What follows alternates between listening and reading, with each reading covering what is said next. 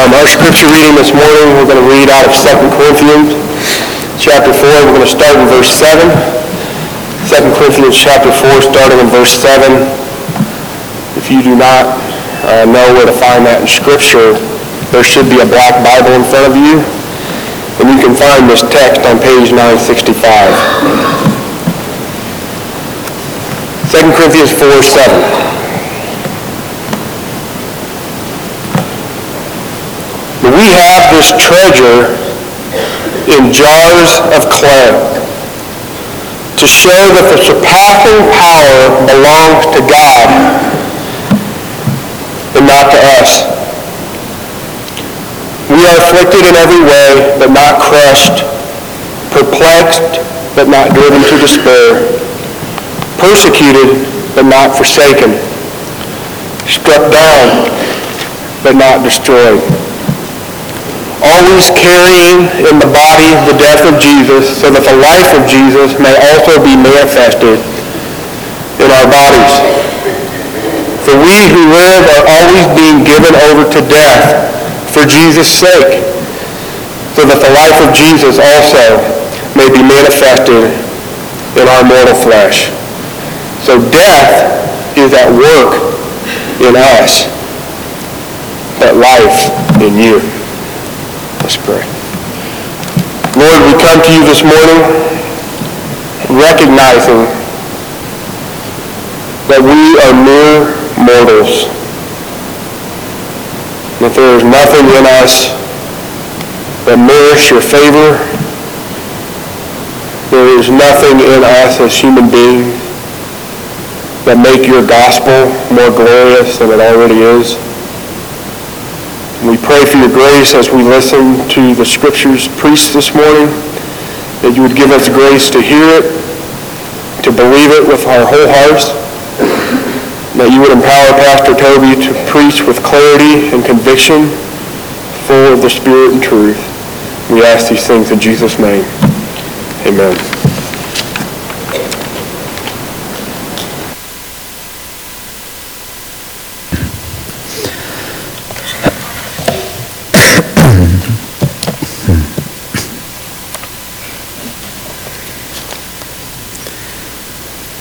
It's not uncommon at various times in life to find yourself needing some extra cash.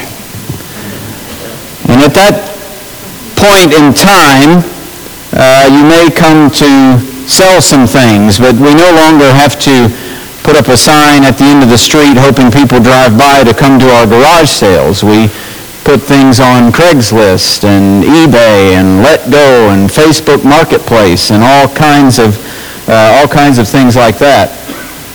And in that spirit, being the father of a college freshman, with another one to begin next year, extra cash sounds pretty good. Although it probably wouldn't be extra at this point. So since I have you here and you're a captive audience, let me show you what I'm selling. It's a Ziploc bag. Actually, it is a Boulder reclosable sandwich bag from Aldi. Now, normally you can buy 100 of these for $1.89. So they're just under 2 cents a piece. It holds all kinds of things, not just sandwiches. It'll hold your carrot sticks. It'll hold your cookies. It'll hold random puzzle pieces. It'll even hold your jewelry. It can be an ice pack, and it can be a water balloon. It can be so many things. And in the spirit of needing some extra cash, I am willing to part with this sandwich bag. I have a whole box of them for $50 a piece. I don't know why you're laughing. I thought we'd just take bids. We'd have a little auction this morning. Do you think I could get anybody to buy one of these for $50? I think most people would rather carry the stuff in their hands than pay $50 for this. Well, why not? This is not worth it, is it? It's disposable. It's commonplace. If it rips, you just throw it away and you get another one. Right? You see, this sandwich bag is actually the rough equivalent in the 21st century of what the clay pot was in the first century. It was used to store water or olive oil or wine or grain, maybe even something of value, but clay pots were very commonplace. Every archaeological dig finds bits of clay pots because they were everywhere. Everywhere. Kent Hughes writes, earthenware jars were an anonymous part of everyday living. As they were used for cooking and eating and drinking and storing leftovers, no one took note of clay jars any more than we would a fast food container. It was no great tragedy when such vessels were broken. They were cheap and easy to replace. And as we come to 2 Corinthians chapter 4, these verses 7 to 12, this is precisely the image that Paul uses to describe himself and to describe us as Christians, as those who do gospel ministry, as those who would want to take the glorious and powerful gospel to the end of the street and to the ends of the earth. Paul says that we do it as breakable, anonymous, easy to replace jars of clay. So here's the idea that we'll see as we go through these 12 verses, that God displays his power in unexpected people. The Corinthians, you see, at this time expected that God would display his power best in powerful people. People who were particularly clever. They were experts in rhetoric.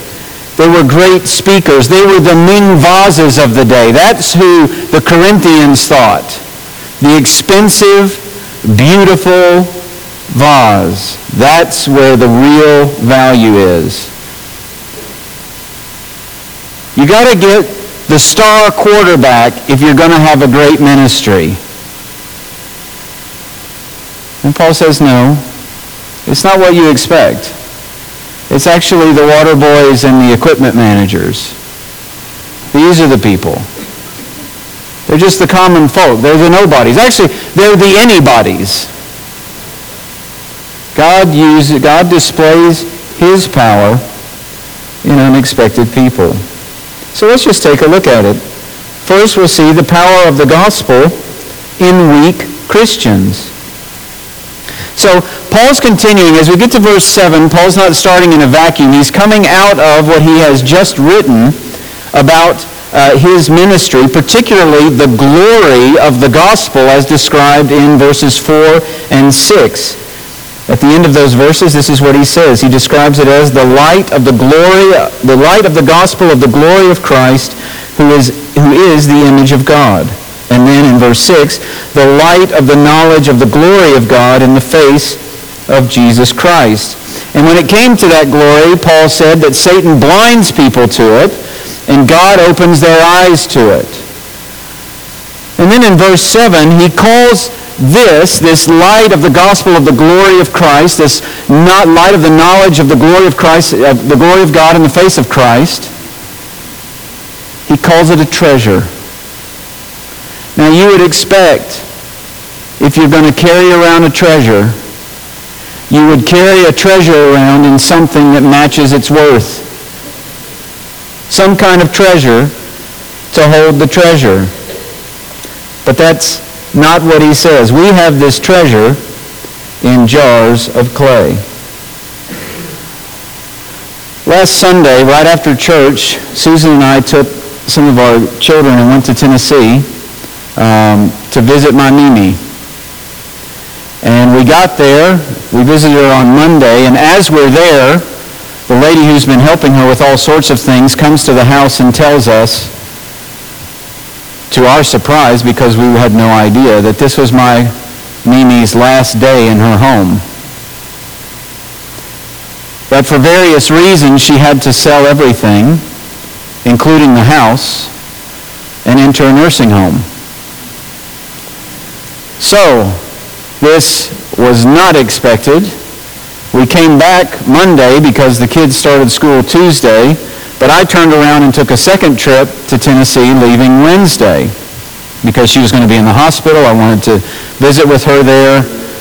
And also I had the opportunity to walk through the house to be there one last time and to get a few keepsakes before the estate sale began.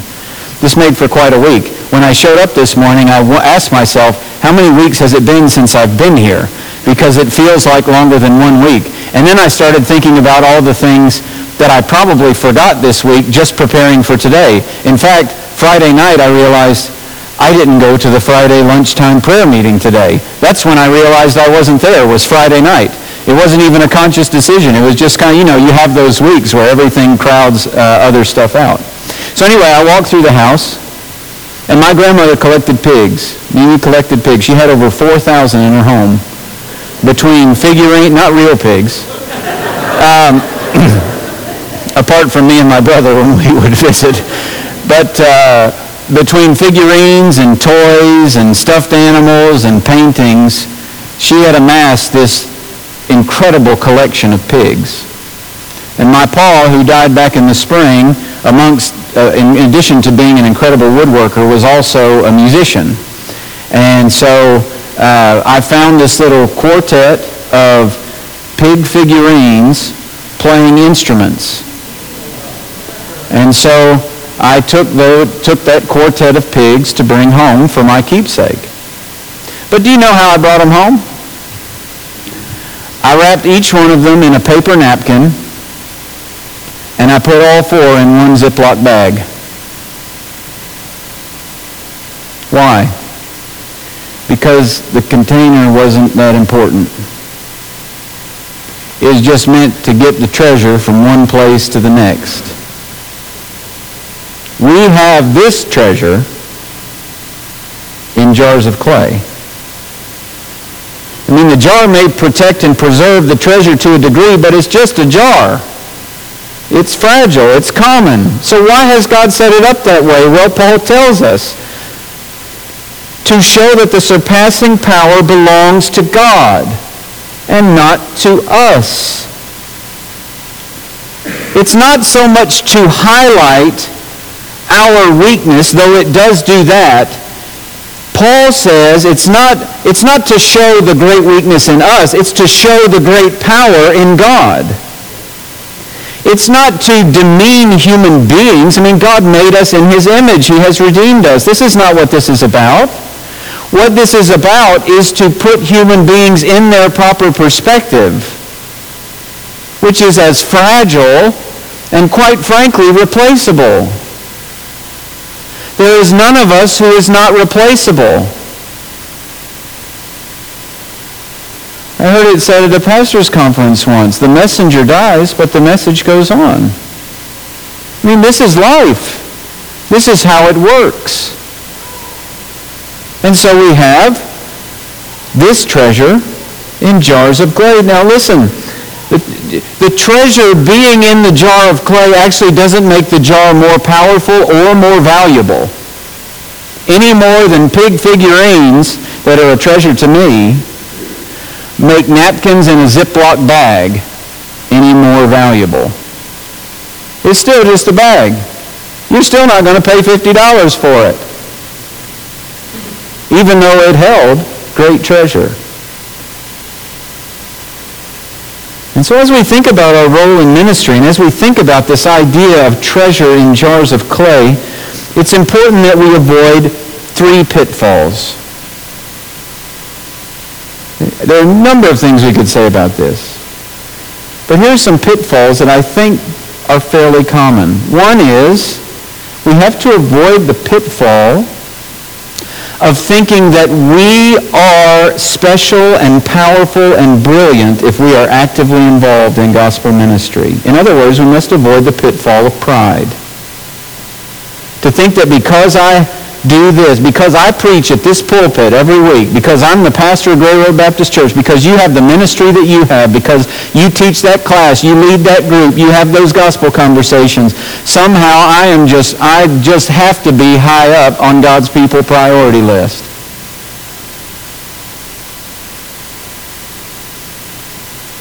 No.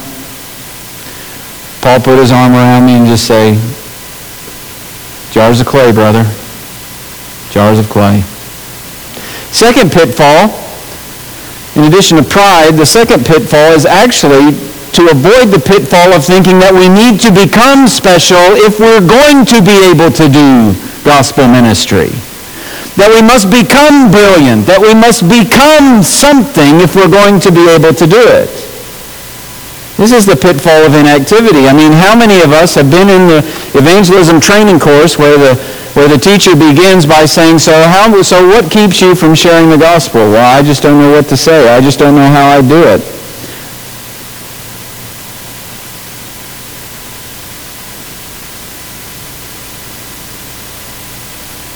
And it can lead to inactivity so that we feel like I'm not really gifted with words. I'm not really, I can't make a good argument.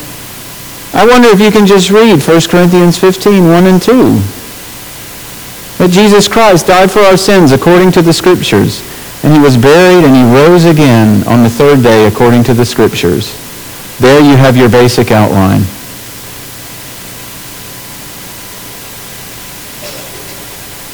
The third pitfall is not pride or inactivity. The third pitfall is that thinking since we're all just jars of clay, the only thing that matters is that I can say the right words. All that matters is that I present the treasure accurately. Doesn't matter how I live. This is the pitfall of corruption or apathy, really, towards sin. But elsewhere, Paul uses different imagery to talk about the fact that there are honorable vessels and there are dishonorable vessels.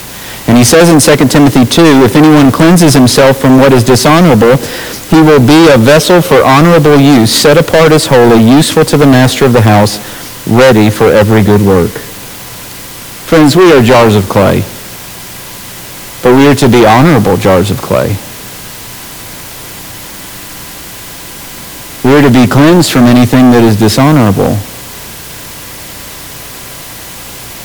God displays the power of the gospel in weak Christians. Isn't that wonderful? Isn't that good news for you? If you've been paralyzed about sharing the gospel, that should be incredible news for you. About helping a young Christian grow, this should be incredible news for you. It's incredible news for us all. It's incredible news for me. The second thing we note as Paul goes on is the power of perseverance in suffering Christians. So we see this paradox of power and weakness go on in unexpected people here. Verses 8 and 9, we are afflicted in every way, but not crushed, perplexed, but not driven to despair, persecuted, but not forsaken, struck down, but not destroyed. Now I wonder, when you describe a powerful person, do you use words like afflicted, perplexed, persecuted, struck down? These are not power words. These are not words you're going to be putting on your resume when you go looking for your next job.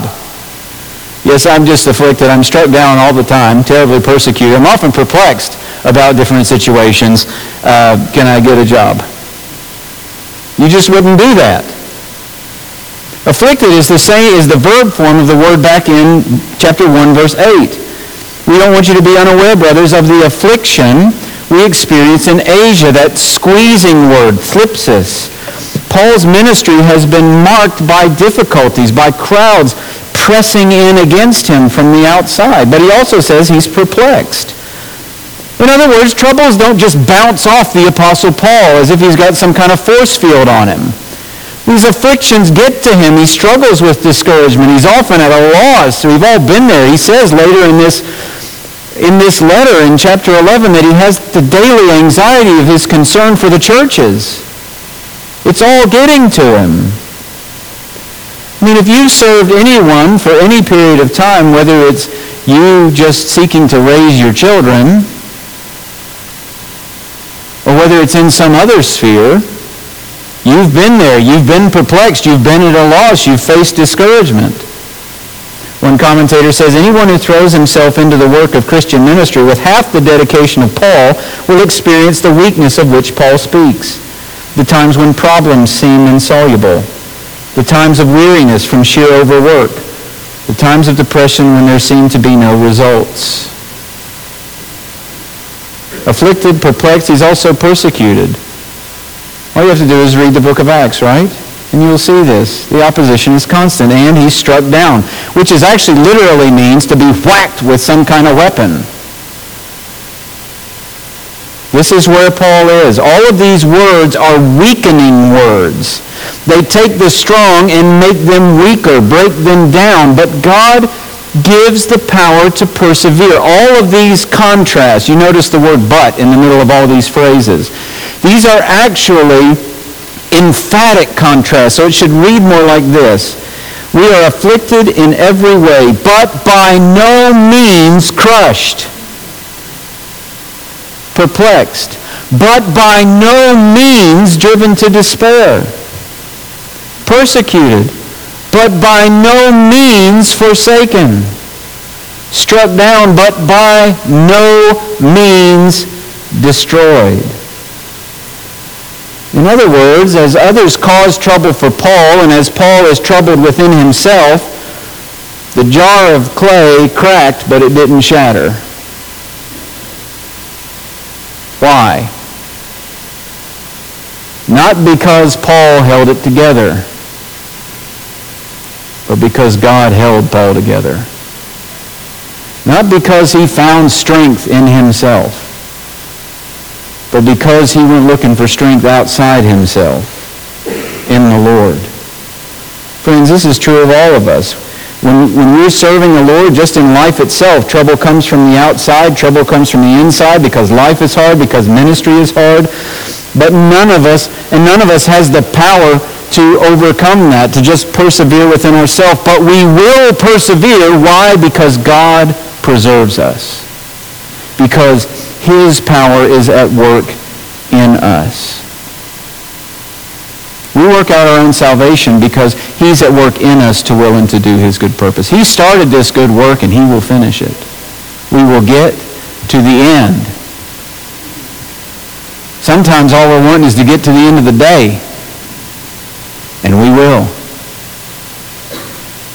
Because we are being kept, Peter writes. Kept by God. But also consider this, that if there's, just imagine if I had a clay pot. I mean, this is much more readily available. There's this Ziploc bag in my house than a clay pot that I can just crack open for you. But imagine a clay pot that has treasure inside and a piece is missing because it's been cracked a couple of times. What happens then? Do you know what happens? You can actually see the treasure inside. Isn't it true, friends, that as life cracks us from without and from within, trials, opposition, discouragement, whatever, and as God's power sustains us to persevere by faith, to walk by faith, friends, here's what is true. The treasure of Christ will be all the more evident in our lives. You are never more like Jesus than when you are suffering faithfully. And it is never more evident that you are like Jesus than when you are suffering faithfully. And you refuse to throw in the towel, not because you have such great willpower, but because God has such sustaining power. You see, as we serve the Lord, as we do His work, while His power is at work in us, you know what happens? We may be squeezed, but we won't be squashed. We may be bewildered, but we're not going to be in utter despair. We may be pursued by men, but we won't be left by God. We may be knocked down, but we won't be knocked out. God's power for us to persevere is seen in suffering Christians. You know when you never have to tell somebody to keep going, to stay steady? You know when you never have to say it? When everything's going well. You never have to say it. Really, you just got a promotion? Wow, that's great. Wow, your income doubled. Okay, all right. And you're having another child. Fantastic. And you're having no more difficulties with your neighbors. Okay, all right. And your marriage is just spot on. Fantastic. Well, keep it up, man. I mean, hang in there. You can do it. You made every shot in the game tonight? Well, just keep trying. Keep trying. You just don't have to do that. Perseverance is seen when there's opposition, when there's suffering, and that's where God's power is displayed. So the power of the gospel in weak Christians, the power of perseverance in suffering Christians, and then the power of life in dying Christians. I mean, in one sense, this describes any person when he or she first comes to Jesus, doesn't it? I mean, we were dead in our trespasses and sins, hopeless and helpless, and in God's kindness, He sent Jesus to die for us, so that by His death we're forgiven of sin, and He was raised from the dead on the third day, conquering death, and now gives life to all who come to Him by faith. New life, eternal life. The power of life from God on display in those who were once dead. We sang it earlier, didn't we? Oh, the wonderful cross bids me come and die and find that I will truly live. Only those who take up their cross to follow Jesus, who lose their lives, will find it. Taking up your cross is not suffering a hardship. It is being in the posture of dying. And that's what happened when we come to Jesus. We die to ourselves. We die to our own way of life. We die to playing by our own rules, answering to only me, because that line of life only leads to eternal death. So we die to that and come to Jesus Christ, and He gives us life. So that what Paul says is, I have been crucified with Christ. It is no longer I who live, but Christ who lives in me. And for anyone who is not a believer in the Lord Jesus Christ, the path of unbelief is the path that leads to death. The path of repentance and faith is the only path that leads to life. And Jesus would say to you, die to that other way of life and come to me, and I will give you rest for your soul. You can do that right where you sit, right now. Forsake it in your heart. And know that Jesus died for your sin and was buried and rose again on the third day. And trust in Him. And His blood shed will cleanse your sin. And His life of righteousness will be credited to you, so that you can say, my righteousness is Jesus' life. My debt was paid by Jesus' death. My weary load was borne by Him, and He alone can give me rest. That is a statement of faith. And if that's you, any of us who are Christians would love to talk to you about that more, and I would love to talk to you about it more after the service. But Paul talks about this paradox of life and death, not in coming to Christ, but in living for Christ and in serving Christ. So he says in verse 10, always carrying in the body the death of Jesus, so that the life of Jesus may also be manifested in our bodies. For we who live are always being given over to death for Jesus' sake, so that the life of Jesus may be manifested in our mortal flesh. Now the word in verse 10 for death is a different word than the word for death in verse 11 and verse 12. The word for death in verse 10 is necrosis. If you watch medical dramas at all, or you're in the medical profession, you know what this is. It's the dying of body tissue. But it refers not so much to the state of being dead as to the process of dying. So what he literally says is, always carrying around in our body the dying of Jesus. He is constantly in a posture of dying.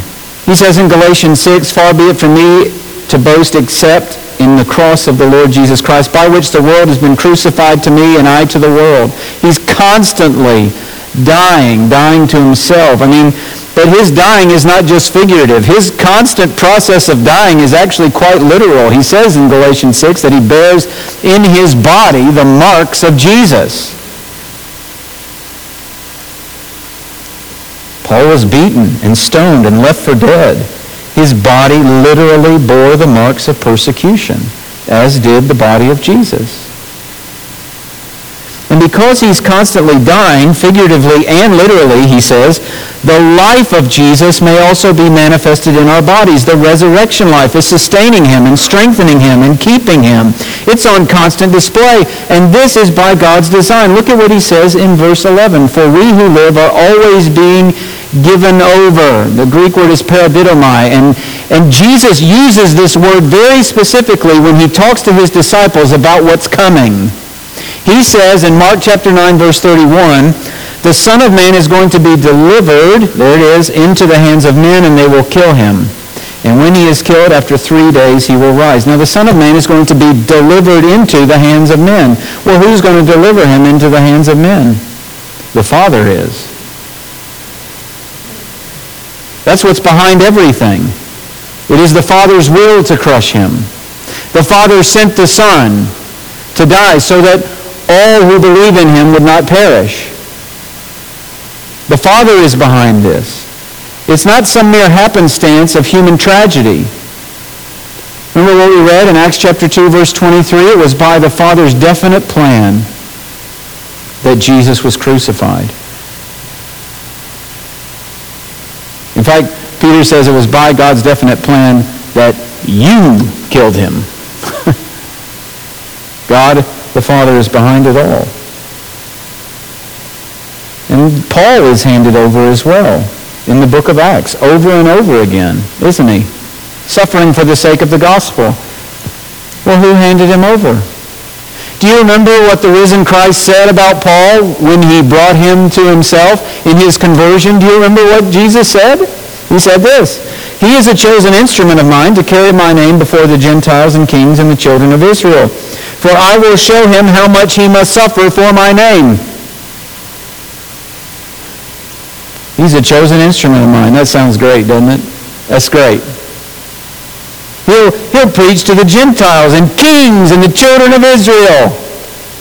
Awesome. I'm going to show him how much he must suffer. What?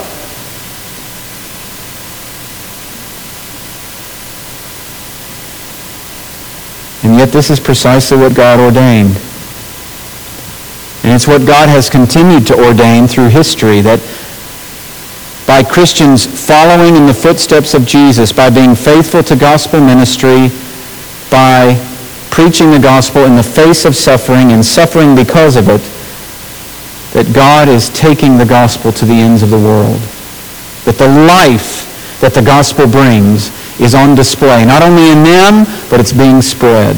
Just this past week, I watched a video from Voice of the Martyrs. I don't know if any of you saw it. It's about a Chinese pastor named Pastor Han, and he died to himself, risked his life in order to bring the gospel to North Koreans. So there was a story of a North Korean man whose family needed money, so he snuck across the border into China, and he was collecting mushrooms to sell. And Pastor Han, he didn't know he was Pastor Han, he was just a man, said, "I'll help you sell those." So he sold them, and he gave them all the money. He didn't take any of it. And over time, Pastor Han eventually shares the gospel with him, and he becomes a believer. And he says even uttering the word God is against the law. Pastor Han gives him a copy of the New Testament, which he has to hide everywhere he goes. And this kind of story happens over and over again, so that by the end of the video, it says that basically by God's grace, more than 1,000 North Koreans came to faith and were discipled through Pastor Hahn. And on April 30th, 2016, he was assassinated by a North Korean hit squad. Pastor Hahn always carried the dying of Jesus in his body. And he was given over to death, and yet the life of Christ shined through him. I mean, if Voice of the Martyrs hadn't made a video about him, we'd never know who he was. He was just a common man. And by now, he's already been replaced doing that same work. But God used that dying clay pot to bring new life to 1,000 men and women. And that's why Paul did what he did. Look at verse 12. So death is at work in us, but life in you. Isn't that weird? That should strike you as odd, because in verse 10, he says we're carrying around the death of Jesus in our body, so the life is manifested in us. Verse 11. Death in us, life in us. Then verse 12, you'd expect him to say, so death is at work in us, but life is also at work in us. He doesn't say that. He says death is at work in us, life in you. Because he knew that what Jesus said was true. Unless a kernel of wheat falls to the ground and dies, it remains alone. But if it dies, it bears much fruit. Friends, we have to die to ourselves. We have to be willing to suffer because it glorifies Jesus, but also God uses dying Christians, self-denying, risk-taking Christians to bring life to others. And I wonder if our evangelism is marked by that kind of self-denial. By a willingness to be ousted from wherever it is that you might be ousted. Dying to convenience. Dying to self, dying to whatever it is, so that the life of Jesus will be seen in us and spread through us. The power of life in dying Christians. God displays his power in unexpected people. In weak people, he displays the power of the gospel. In suffering people, he displays the power of perseverance. In dying people, he displays the power of life. We have this treasure. The treasure of the gospel, the treasure of the light of the gospel of the glory of Christ, the treasure of seeing the wonder and majesty and beauty of Jesus Christ, the treasure of knowing him, the treasure of being known by him, and the call to take this treasure to a world in spiritual poverty. We have this treasure as Paul did, and this treasure is in us as it was in Paul, so that our friends, as they hear the gospel, as they see our lives, their only conclusion can be, this is about something bigger than him. This is about something bigger than her. And it's true. The power is God's. The glory is God's. It's not ours. Are you convinced of that? Look. We're 2-cent sandwich bags.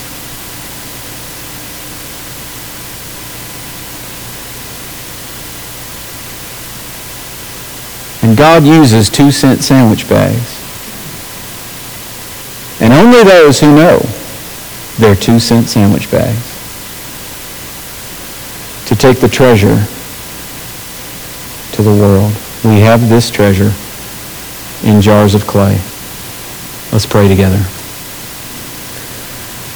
Our Father, we bow before you, recognizing that we are frail and weak and easily replaceable. We know that you have made us in your image, and that this brings dignity to all human beings, and yet we recognize that we take no pride in ourselves. We must take no pride in ourselves. Give us grace so that we don't take pride in ourselves.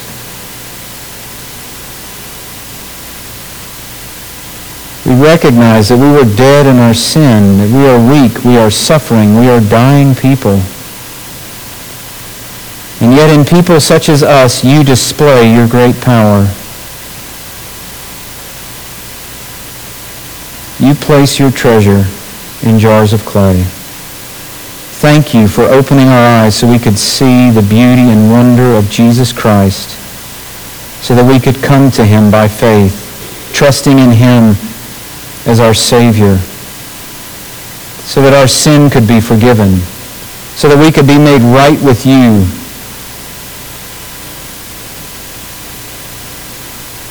Remind us over and over again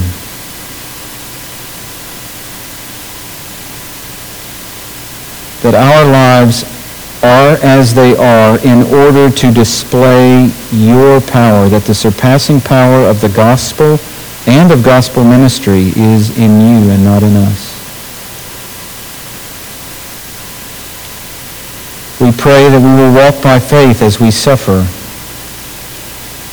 so that while we may be afflicted and perplexed and persecuted and struck down, we will by no means be in utter despair, knowing that we haven't been left by you, knowing that we won't finally be crushed, knowing that we won't finally be destroyed. But we will persevere because of your preserving power. And help us, Lord, to be those who willingly take up our cross daily and follow the Lord Jesus, who die to self, who walk about in a posture of dying, so that the life of Jesus might be on display in us, and the message of the life of Jesus in the gospel might be spread through us, so that death will be at work in us, but life in those around us.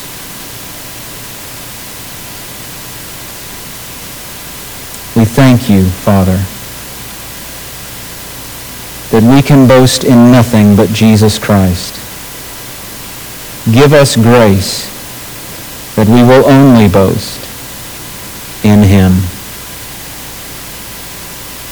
We pray all this in his mighty and matchless name. Amen.